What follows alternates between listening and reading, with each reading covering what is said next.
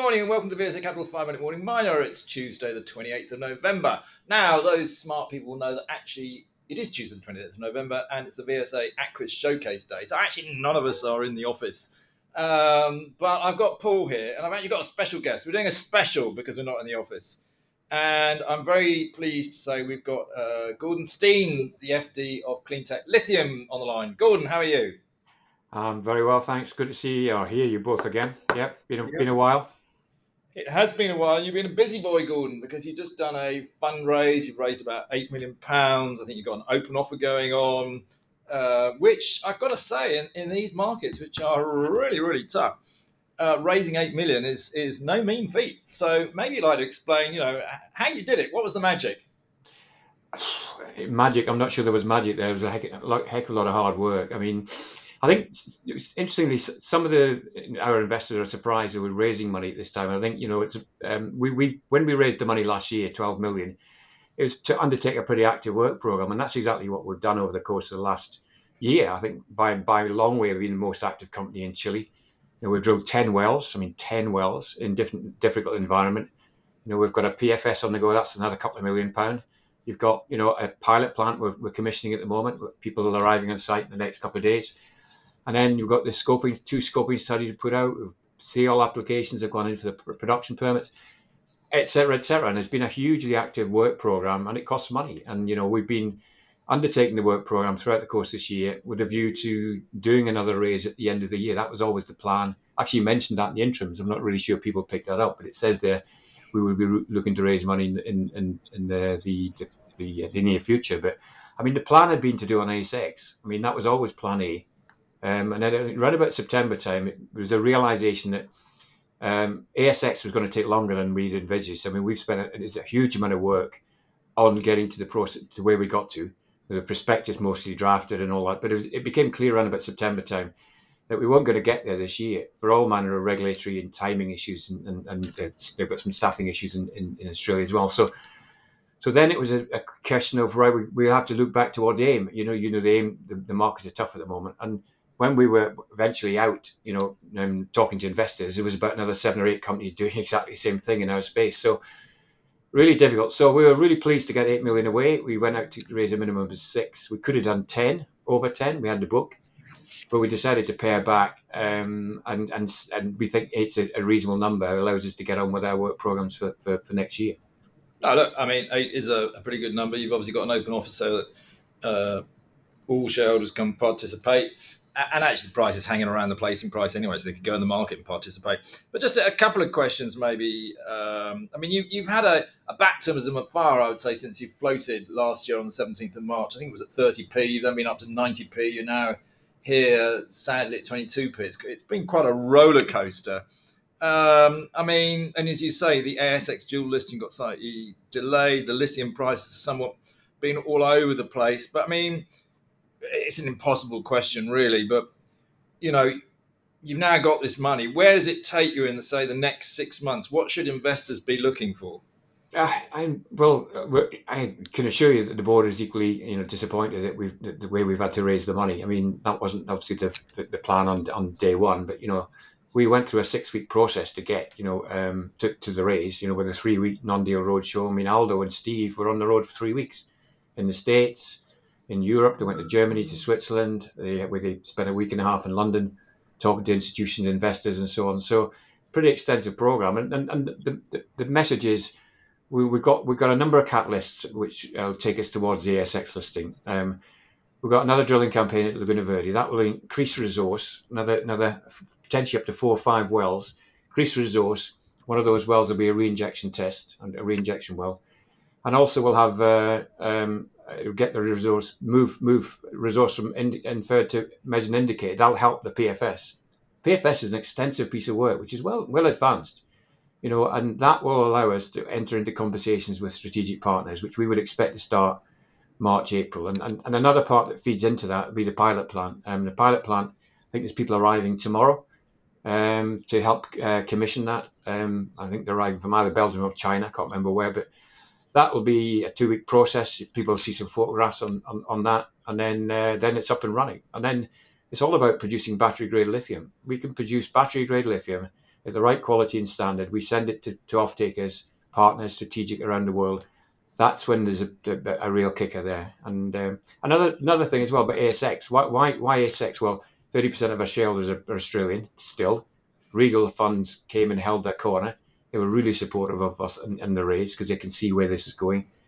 And ASX, we would expect to see a re-rating. You know, some of our peers who haven't got anywhere near the resource we've got, haven't even got, drilling campaigns undertaken, 3-4 times our market cap in Australia. It's a bit more of a sophisticated market, I think, out there, and there's certainly an investor base who would support us. So, all of this coming together in the next 3-4 months, as we would head in towards ASX, we've got a really good story, and we'll be talking then to strategic partners, and then the game changes completely. We've had people approaching us. They're still under NDA now, so yeah, we've got an interesting few months ahead now. We've got the funds to actually drive the program. You're answering all my questions before I asked them, Gordon. It's magic. You can read my mind. I've got one more question on the fundraiser, and I might let Paul get a little bit of a question on some of the technicalities and DLE and the mine. But just, you have actually, as you pointed out, you've got a big Australian shareholder base with Regal. You actually are fairly underrepresented really by institutions in the UK. I think you've got Premier Might and Gervais Williams, and that's the main one. I also, obviously, you as directors are shareholders, and I think you took up also in this placing about £300,000. I mean, do your shareholder base they've obviously been very supportive here. How much, out of interest, if you can say, how much the raise was by your existing shareholders? And I mean, it's a funny question, but are you happy with the way that you've got this incredibly international split of investors? Yes, I think is the answer. I mean, the process once we opened the book up and brought people inside. I mean, we've got about 16 new investors in this round. Obviously, we've got Regal held their corner, 15%. That's around 1.2 million. And JCAM came in for 800,000. And then there was Hadron. There was a few other institutions came in. We've got 1 or 2 new institutions on the book. I'm not sure we're allowed to say all their names, but and we're going to have another TR1 on JCAM. They'll go over 3% now. So and then we got a lot of the some shareholders came in as well. I mean, I would say that well over 50 to 60% of the book was current shareholders, and we, what it's like. We can't often see behind the corporate veil. We in shareholders, sometimes we don't know they're even on our books. They're through their brokers or whatever. And I've had some inbound emails on that, and sometimes you just don't know they exist. So you have to work with what you can get. You do. Whilst your phone's going off, I'm going to hand over to Paul. Yeah. Because I think he's itching to ask a few questions on the mine itself.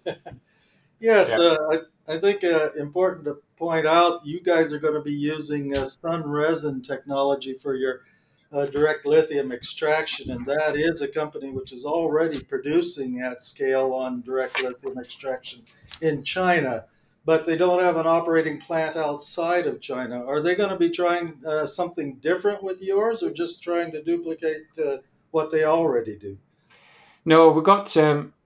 Aldo and Maha went to China only recently and actually saw the operating plants, and they got some nice photographs and all that.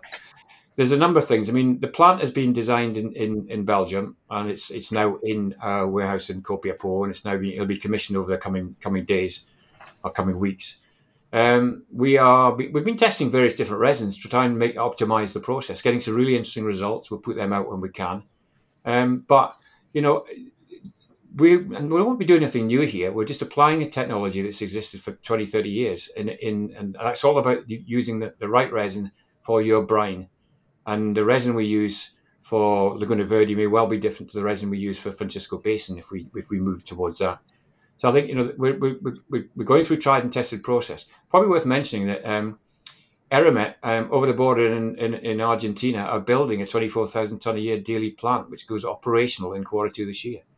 That's a major piece of work, which probably the market has missed. They'll be the first DLE operational plant probably outside of China. So people will be able to see it for real.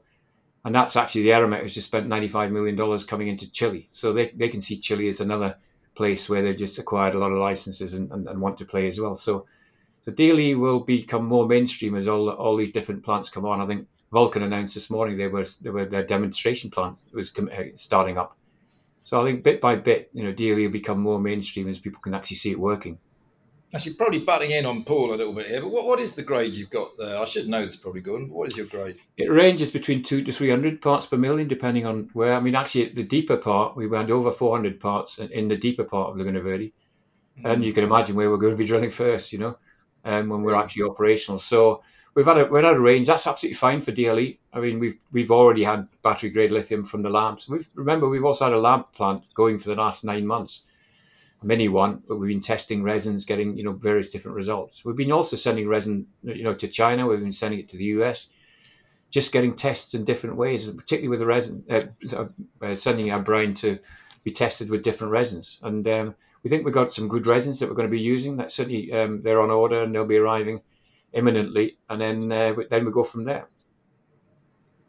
And if I'm right, DLE doesn't have the same weather-dependent issues that the open pond production of lithium does. Is that right? That's right. You can do it 24/7, actually. I mean, whether it's in a warehouse or outside, you're not reliant on the sun. And obviously, the significant reduction in the use of water, it's much more environment friendly. You're going to get twice the recovery from a DLE process than you would from evaporation ponds. And actually, the processing is much neater. You also do it in 2 days compared to 18 months to 2 years. Yeah. Oh, well, look, there's your phone again. That's probably a subtle hint. Someone's telling you you're talking too much, Gordon. No, you. Yeah, that's right. Yeah. Go on, Paul. I'll let you have one more question. So how soon do you think that you'll have the bugs sorted out on the pilot plant, since it's not like they're trying to do it from scratch? No, I think, well, we're going to find out, I guess. But I mean, the commissioning guys arrive tomorrow. And then, as I say, there'll be some photographs and so on. And I think we're expecting a couple of weeks, 2 to 3 weeks, and then it's go.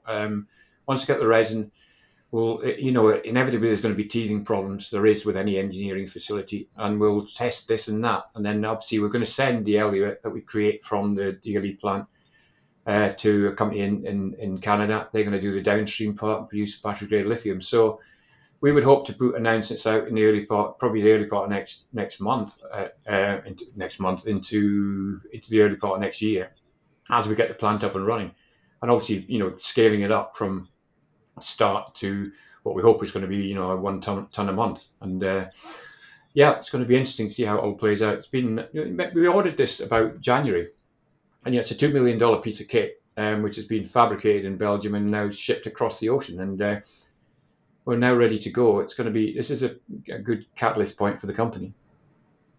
All right. Well, look, on that note, Gordon, thanks for jumping on our 5-minute morning miner as we do a bit of a special. We have gone a little bit longer than 5 minutes, but I knew it would do. But we'll call it a day there. But obviously, if people have got other questions, then just get in touch with us and we'll try and get you the answers or put you in touch with Gordon. But good luck to you, Gordon. I think it's a very exciting project. Thanks. Yeah, I appreciate that, guys. Okay, thanks very much. All right, goodbye. Bye-bye. Bye. This podcast has been produced and edited by VSA Capital. It is intended for information purposes and not as investment advice. The information is intended for recipients who understand the risks associated with equity investments in smaller companies. Please do your own research and do not rely on a single source when making an investment decision. VSA Capital may derive fees from this content and seeks to do business with the companies mentioned.